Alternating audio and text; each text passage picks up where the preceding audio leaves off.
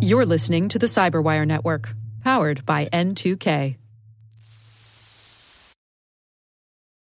If you have the same password for a couple of years on a website, you don't know if that database could have been compromised, and then the company never made it publicly known that they had lost 1 million user accounts. So it's always wise to just rotate your passwords.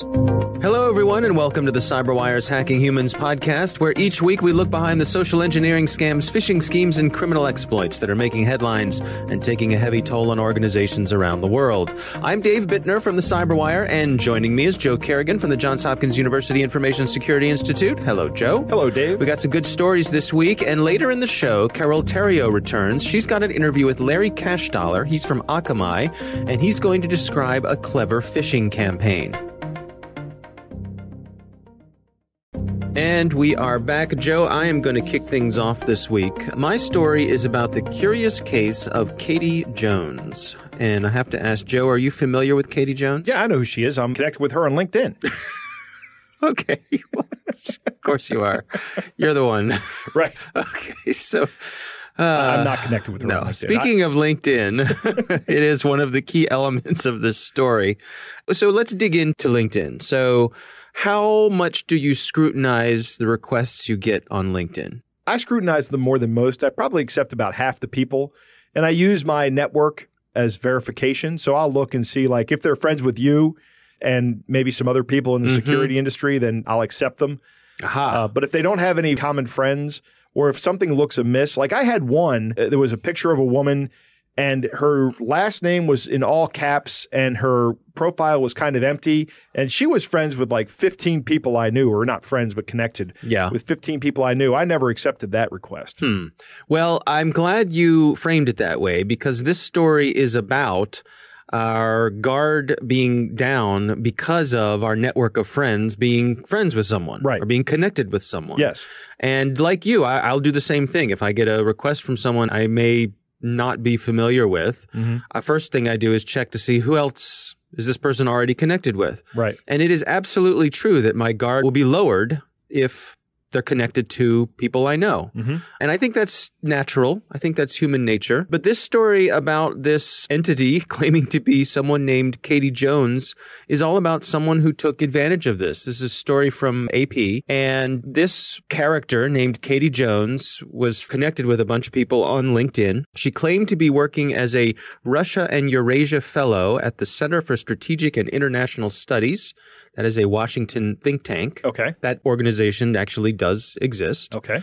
Now, she was connected with a bunch of people of important status in government, other think tanks, things like that. But it turns out that, first of all, this person does not exist at all. Right. And as people have dug into this, they are pretty sure that she was probably spun up by a foreign intelligence service to make these connections with people that they may want to later try to compromise or get to perhaps inadvertently leak information that the Foreign Intelligence Service could use. Sure. These foreign intelligence services just try to start with, and our intelligence service does this as well, they just start with a friendly contact, a hello, hey, how are you doing? That's how it always starts. And it goes on from there. Right. They start asking you little insignificant favors. Right. Hey, can you give me the phone number of this person you work with? They're an old friend and I'd like to reconnect with them. Yes, exactly. And it goes from there, just slowly building up trust.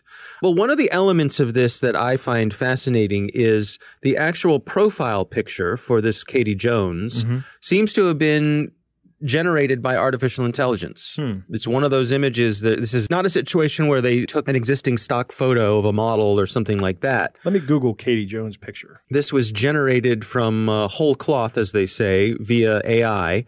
This story from AP really digs in and highlights some of the things that you can see in this picture that point to it not being authentic. I have to say, at first glance, it looks pretty good. After looking at it for a couple minutes, I'm going to say the left ear looks a little weird.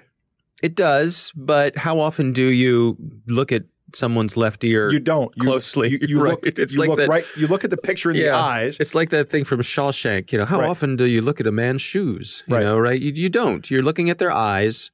Exactly. And this looks like an actual picture of somebody. It does. So that would help draw people in, but it will also include a link. There's a website called This Person Does Not Exist. And what it does is it spins up these fake AI images of people. Right. Every time you load the page, you get a new face. Exactly. That's a fantastic website, by right. the way. But the thing about this is that it makes it impossible to do a reverse image search to see if it's a stock photo. That's exactly right. Because it's not. It's not. If you use This Person Does Not Exist, that's a new photo every time you load that page. Right. It's generated by the algorithm behind it. So AP went and they contacted some of the people who had accepted LinkedIn connections with this profile. And most of them, they all had similar stories. They said, I don't really scrutinize my LinkedIn connections because I may have been at a trade show and you say hello to someone, you're at an event and they say, oh, I'll connect with you later. And it's not perceived that there's not a huge downside to connecting with folks on LinkedIn who may not be as close real world connections as, say, some of the other social media places where you frequent. Right. There is probably a perceived upside in the fact that you're increasing your network and making your marketability for your later career moves better. Right. Yes. So there's a definite incentive to accept these friend requests or these connection requests. I keep saying friend requests like it's Facebook, but it's not. I know. It's easy. I think that's the common way to say it these right. It's days, like saying Kleenex when you mean facial tissue. Right. Exactly. Yeah. Exactly. So LinkedIn has removed this profile. And of course, they've said that whenever a false profile is pointed out to them, they have methods for trying to determine whether it's real or not, and they do delete them. They want everyone on the platform to be authentic.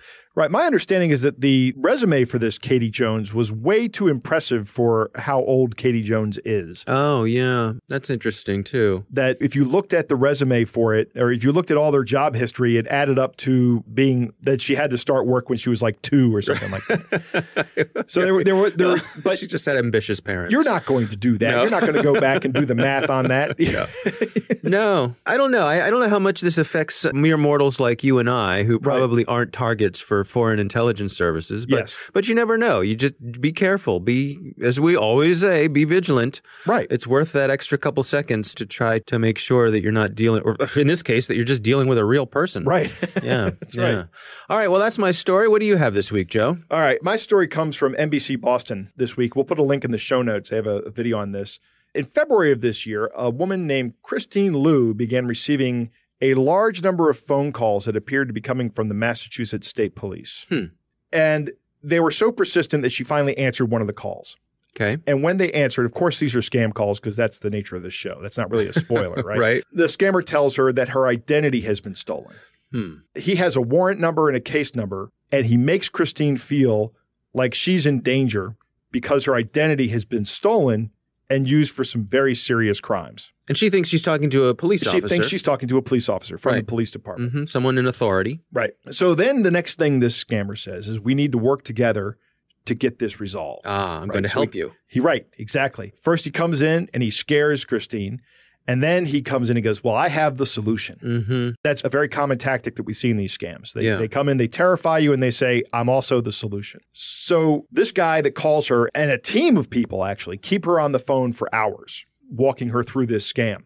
And they convince her that the only way for her to keep her money safe was to wire it to them while they issue her a new Social Security number. So money in her bank account is going to be wired. Transferred to them because it's not safe. At her bank account because her identity's been stolen. The threat is someone's going to come in, steal the money from her bank account because they've compromised her identity. Okay. Right. So over the course of 4 days, Christine transfers $200,000 in wire transfers to the scammers over 6 transactions. Wow. Now, Christine makes a good point here. She says that no one at the bank said anything, right? There was no red flag system that caught this. But the scammers had worked around this by saying that when you go to the bank to make the wire transfers, if they ask you what these wire transfers are for, which the bank employees did, then you are to say it's for family support. Oh. And that is what Christine told them. Because she's sending money overseas. Right. And that's not uncommon for folks to do. Exactly. To send money overseas to support family members. So these scammers knew that if they said, well, I'm sending it to this account to protect it because these guys and the cops called me, and the scammers knew that if she said that, the bank would go, hold on, stop. Right. This is a fraud. This is fraudulent calls. You're being scammed. So when she went in, they said, what is this for? She said family support because that's not uncommon. There are consumer protections in place for debit and electronic transactions, but not for wire transactions. So this money is probably gone. I think that's a case of the law lagging behind our technology and our current problems. Right. It's both a feature and a bug, right? Because especially internationally, I suppose there are benefits to not being able to claw money back that's been transferred. Yes. Because then you open yourself up to bad guys clawing money back that's been transferred. Exactly. Here's a trivial example. You've sold something on eBay, and maybe it's a $1,000 item. Yep. You send it to them. After they wired you the money, then they say the wire transfer was fraudulent, and they get the money back. Right. So these consumer protections can also be abused. Now, here's the important part of this story that I kind of buried this on this, but Christine Liu is no average person. Okay. She is an associate professor at Harvard Medical School. And I think it's safe to say that Christine is possessed of above average intelligence. Right? Mm-hmm. Yeah, Harvard Medical. Yeah. They're no slouches. No, I mean, they're no Hopkins. But, right. Well, yes. Who is really, right? Exactly. So I wanted to say something to Christine that if she's listening, I doubt she listens to this podcast, but if she is, you're my hero. Okay? Not many people would come out and discuss this publicly like she has. And this has to be terribly difficult to come forward and to share your story. But by doing so, you are helping so many people not fall victim to this scam. Yeah. This has to happen more often. When somebody gets scammed, the first inclination is to be embarrassed. It's the natural order of things. It's why these scams continue to work. If we start opening up and talking about our own faults and talking about how things have worked on us, I think as a society, as a community, global community, we'll be better off. Support people to remove that shame, remove that sense of shame. Right. Remind them if you tell, you're going to be celebrated for sharing these stories. You're not going to be shamed. Right. And we shouldn't be shaming this. Christine's not dumb. We talk about this often. We talked about the guy from Australia who got scammed out of $200,000. Somebody went so far as to generate a fake website that looked like he was making money. These people are not stupid. They're possessed of at least average intelligence or somehow higher than average intelligence. That's where the money is, right? Yeah. Smart enough to have socked away $200,000. Right. Yeah, exactly. Just that. I mean, that's got to be above average. Yeah.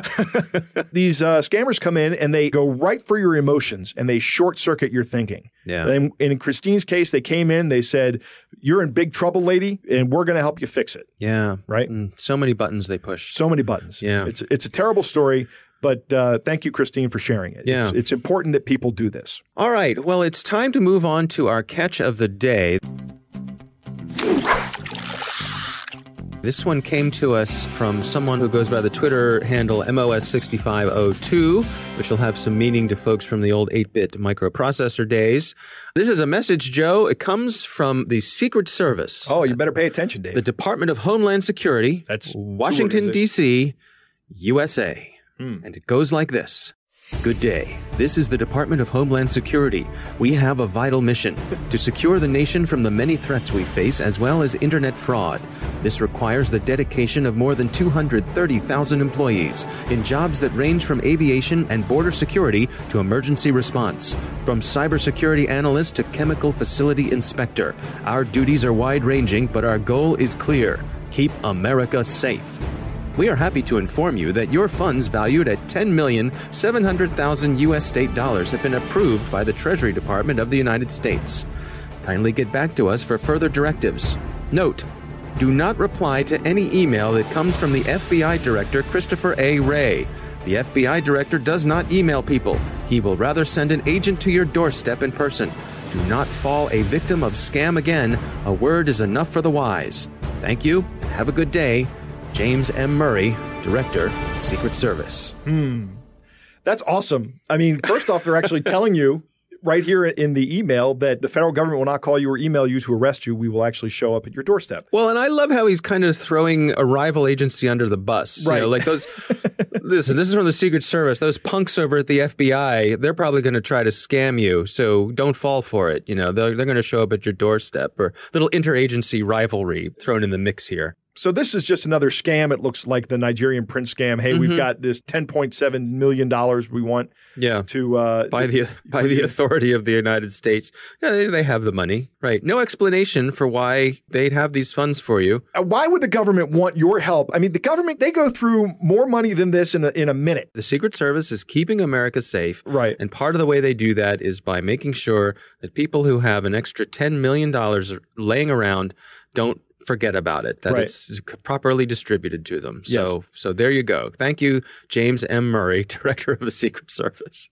All right. Well, that is our catch of the day. Coming up next, Carole Theriault returns. She's going to interview Larry Cashdollar. He's from Akamai, and he's got some news about some pretty clever phishing campaigns. And we are back. Joe, it's great to have Carole Theriault back on the show. She recently spoke with Larry Cashdollar. He's from Akamai, and he's got some news about some clever phishing campaigns that people should be aware of. Here's Carole Theriault. So, phishing campaigns. I hate them. The security experts out there hate them. Everyday folks that use computers hate them. The only people that seem to like them are those that try and make money out of them. And they're constantly innovating their tactics to try and dupe us into falling for their schemes.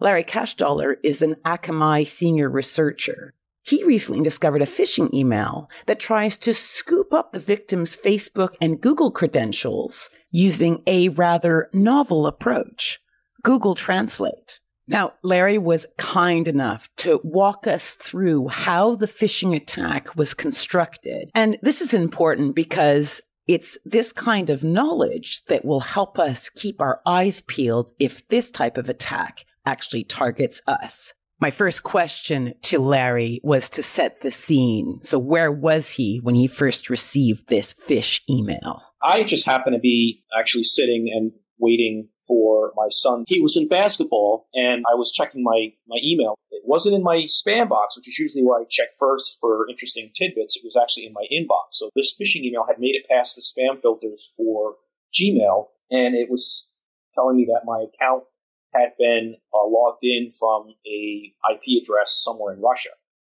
And at first glance, I thought this email was fishy, but my brain was like, you should check into this. Maybe it's legit. So at that point, I clicked the link and saw it had redirected me to Google Translate. And I'm like, well, that's not normal. And was asking me to log into my Gmail application. And I thought to myself, well, that's neat. I've never seen a phishing email redirect through Google to make it look like it's a legit. All right. Okay. So let me slow this down. So you get this email and it's saying someone has logged into your device from a different account or a different location than you were actually at. So that raised your suspicions right away. But what was weird for you is it then went to Google Translate. Yes. It redirected me through Google Translate, and it was actually Google Translate was loading the phishing site through it. And the site itself didn't need translation. It just looked more legit with the Google Translate domain at the top of my browser. Yeah. For someone who's not doing this stuff as their day job, they might actually be fooled into thinking it was a real Google domain if they're looking closely. Sure, especially if people are sitting there on their phones between meetings trying to cram in the most amount of emails they can. But maybe some people have family members who share accounts and they may not be that suspicious at that kind of the situation. Yeah, all my accounts have, some sort of two-factor or multi-factor authentication.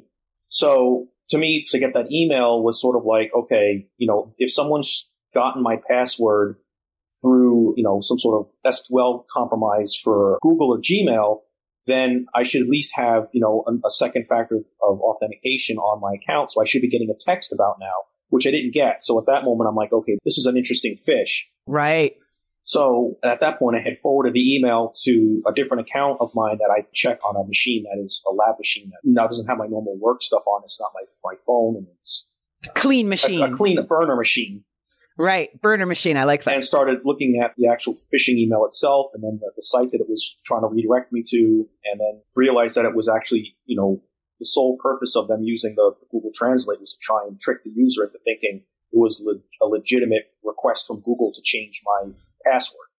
Yeah, I wasn't exactly sure what was going on because I'd never seen that before. And then once I got it onto a different machine and was able to look at it closely without looking at it on an iPhone or something, I realized what the guys were actually up to doing. And so what would happen, I'm guessing, of course, you didn't fall for this, but what would have happened had someone fallen for it and actually entered their Google credentials on that Google Translate page that had been displayed? Well, in this case, what would have happened was the page redirected to the phishing site. In my case, I would have gotten, at some point, I'm assuming they would have tried to use those credentials to log into my account, or they would have sold them on the dark web. But I would assume at some point they would have tried to log in that account and change my credentials.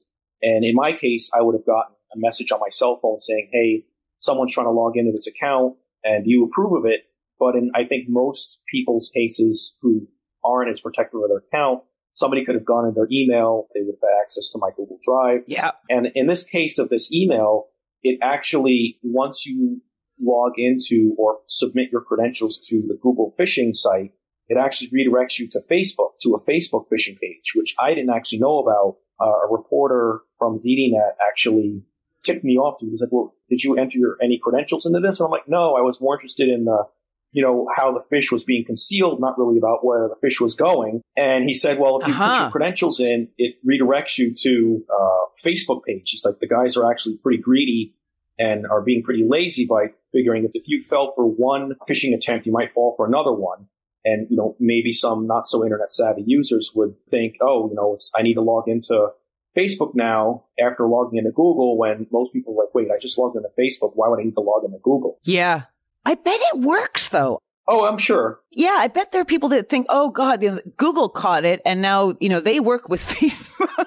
I can just imagine this weird tangential, like all the systems are trying to reset to protect me. I'm sure, it's worked on people who think something's fishy about logging into both Google and Facebook for one single request. So, and I imagine if they're doing it, then it has worked in the past. It's a lazy tactic, but it must be a successful one.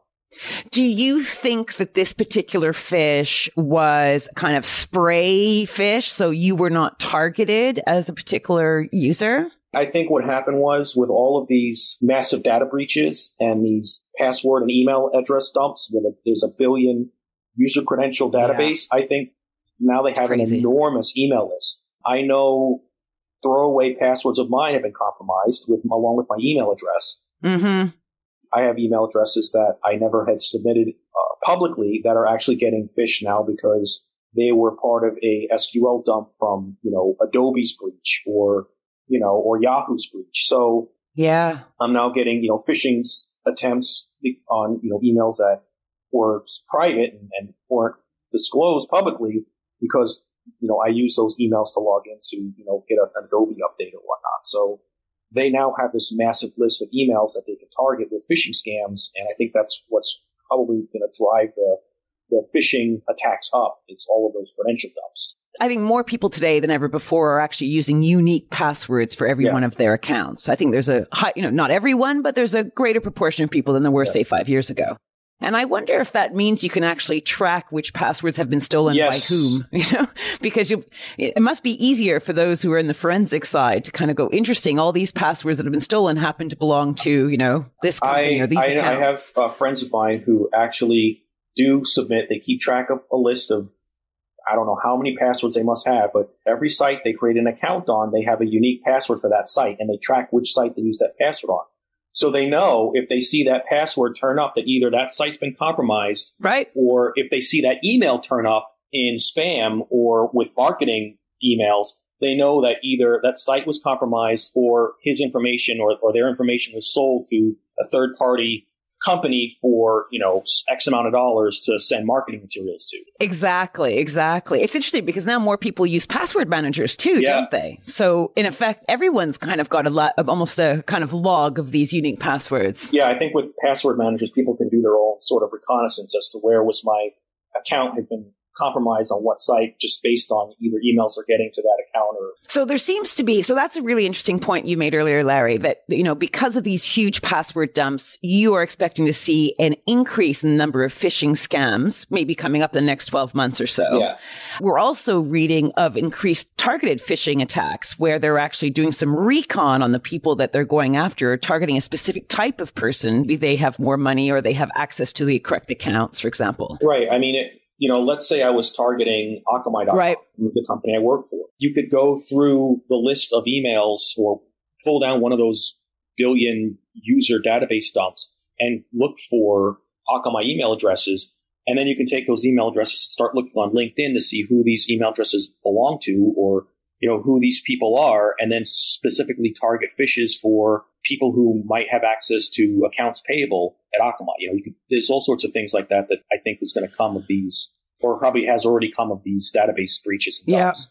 Now, okay, so this is the $10 million question, advice. We need advice for our listeners.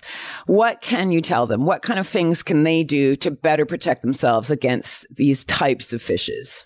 Be wary of all emails. If it's something that's asking you to click a link and it seems urgent, where it's saying your account's been compromised or you need to fill out a form or complete some sort of document in order to get something, be wary of those emails. They're usually preying on your humanity and your need to get things fixed or done. And then, if there's a link embedded, if my bank says you need to change your password, I go to my web browser and I go to my bank. I don't click the link in my email. And then exactly.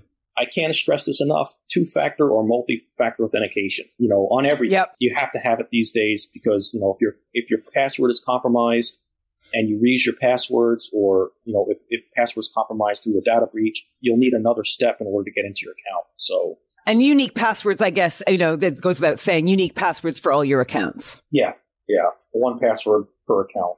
In this day and age where, you have information technology is the big thing now. It's data cleanliness and your own operational security. People should really try and have either multi-factor or two-factor authentication.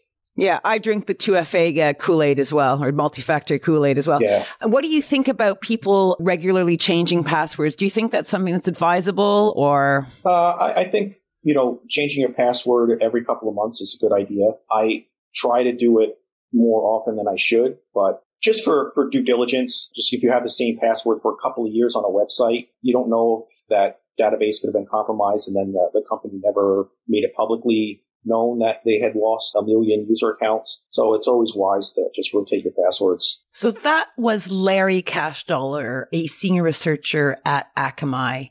I liked his tips. Number one, having a unique email address for every online account that you create, so that if you lose an address, you can actually trace it back to its original source. That's clever. And although changing passwords regularly, maybe, every 6 months, year, or 5 years, fell out of fashion for many security experts, I think Larry's argument holds water as to why it's a good idea. After all, none of our data seems very safe out there these days. This was Carol Theriault for Hacking Humans. All right, interesting stuff, huh? Yeah, very interesting. I'm going to tell you something, Dave. If something gets through my spam filters and says that one of my accounts at one of my institutions has been accessed from Russia, that gets my attention immediately. Right. That's a pretty good phishing technique. Yeah. I'm going to be more cautious, but it is something I'm not going to ignore. I'm going to pay attention to that message. Mm-hmm. Using Google Translate is a very clever way to obfuscate a malicious website. You and I did this while we were listening to the interview. You can create a link that loads up any page you want, and the domain that your website goes to is a Google domain. Right. So if I loaded up a malicious Gmail phishing page and you went to it, you would be going to a Google page and think that you were entering your information into Google's web page, but you would not be. Yeah. Right. So it has that legitimacy of Google right at the beginning of the URL. That is very clever. Mm-hmm. I wonder if Google is aware of this and doing something about it. Yeah, it'd be nice if they had some way to flag it, because you suspect Google would know, or would at least have a lead on suspicious websites. Right. But yeah, interesting. I like that Larry has a burner machine. I don't have a physical machine, but I do have a VM that I use like this. It's not an ideal solution because any malware knows it's in the VM. A lot of malware does. Not any malware, but a lot of it does. And actually, I'm not trying to download malware, but I will go to links in a VM, like a Linux VM. Because usually these malicious links are not targeting Linux machines. They're targeting Windows-based machines. That's right. I like how this website, some other researchers contacted him and said that after you enter your Google credentials, it goes to collect your Facebook credentials. If you're going to swing for the fences, right? So, yeah. Larry calls this lazy. I mean, yeah, maybe it's lazy. And I guarantee this worked on a certain percentage of the people that went to it. They collected some Facebook credentials as well. Yeah. that happened. Yeah, we got you once. Right. Let's see if we can get you again. I'll bet you if you enter your Facebook credentials, it takes you to another place. Right, yeah. Right. These huge password dumps like Collection One or these aggregations of passwords are making it a lot easier to do these phishing attacks. Mm-hmm. This data is now being essentially managed like big data is, because it is now big data. Right. And people have access to it. So it really creates a problem for users out there. Yeah, I would say if there's a password that you've been using for a long period of time, a legacy password, your favorite old password, just get rid of it. Right. Just make a new one. Right. Yeah. Just do it. Make a new password. Because Why they're not? already out there. Yeah, chances go are to Troy somebody Hunt's has it. page, Have I Been Pwned, and look at the passwords page. Mm-hmm. And I used to use these passwords many years ago. Yeah, we all did. They're all in there. Yeah. Everything I ever use, because I still remember them, they're easy to remember. They're Right. all in there. Right. None of my passwords from my password manager are in there, though, Right. because they're all random 20-character passwords. Yeah.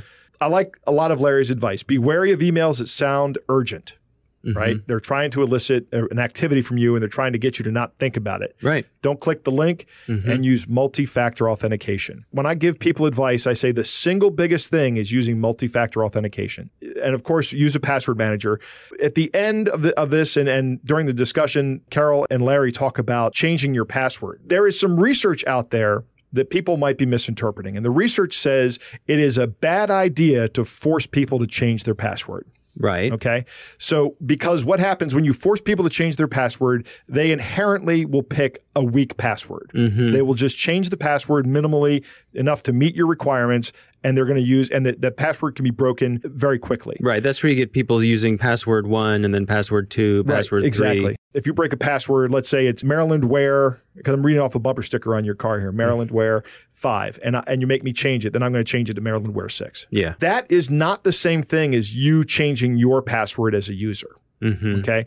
You changing your password as a user as a personal policy is a good policy to have. So every so often on my websites that I deem risky enough for this, usually every 180 days, my password manager prompts me to change the password on these websites. So you have it dialed in to prompt you. I do. Remind you. Remind me, right. Yep. It doesn't really prompt me. It just turns the little icon next to the password red, reminding me that this password is due for changing. Yeah. Well, that's good. And I change them the next time I log into that web page.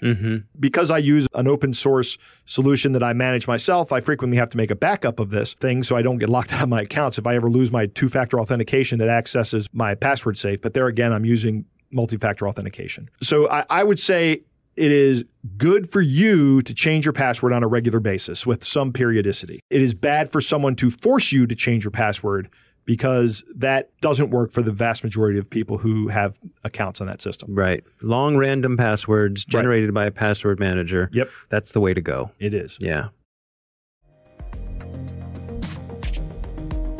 Thanks to the Johns Hopkins University Information Security Institute for their participation. You can learn more at isi.jhu.edu.